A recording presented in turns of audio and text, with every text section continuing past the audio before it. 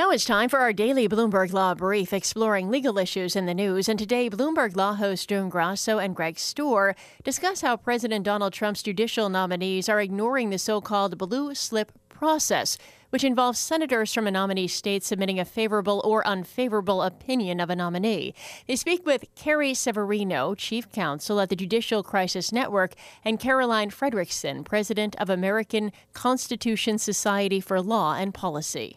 Carrie, as far as the blue slip process, I'd like you to explain it and whether it is supposed to be used for home state senators who don't approve of the judicial nominee before them. So the blue slip process isn't a Senate rule or any laid down rule. It's a practice of senatorial courtesy that goes back about 100 years, and really under every judiciary committee it's had a different process for most of its history, and I think that's what as it's described now.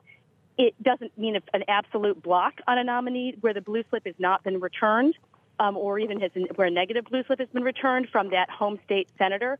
And that's what Democrats seem to be asking at this point, but that's simply not historical for what has been happening. However, at this point, we haven't had anyone move forward that didn't have a blue slip returned. We have had Democrats trying to hold up nominees, saying, we need time to look at these nominees, a length of time that I would describe as unreasonable when these are people who are well-known in their home states. The idea is these senators should know their states well. Historically, it was more common to give them 7 days to return their blue slips. Now senators are asking for extended periods of time, and it's really just a matter of foot dragging, as we've seen the Democrats doing with confirming the Trump nominees from the cabinet on down.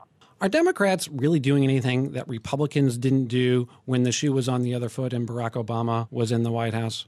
Well, we've been talking about the blue slips up until now, but I think a real significant point that is a big contrast is the way that they've used just Senate procedure to require extensive amounts of debate for all these nominees. You even have David Nye, who was a nominee who was a former Obama nominee, who had unanimous support in the Senate, 100 votes, who they required the Republican senators to go through cloture, required them to spend 30 hours of debate allocated to his nomination. These are nominees who would have absolutely been confirmed by a voice vote, by unanimous consent in any other type of administration.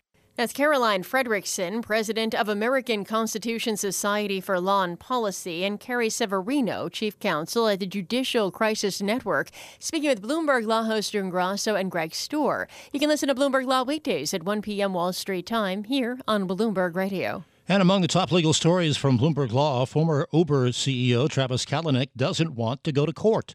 Kalanick says an attempt by venture capital firm Benchmark to oust him from Uber's board should be heard in private arbitration.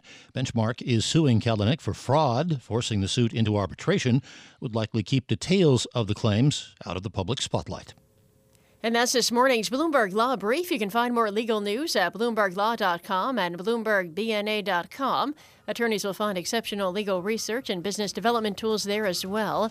Visit BloombergLaw.com and BloombergBNA.com for more information.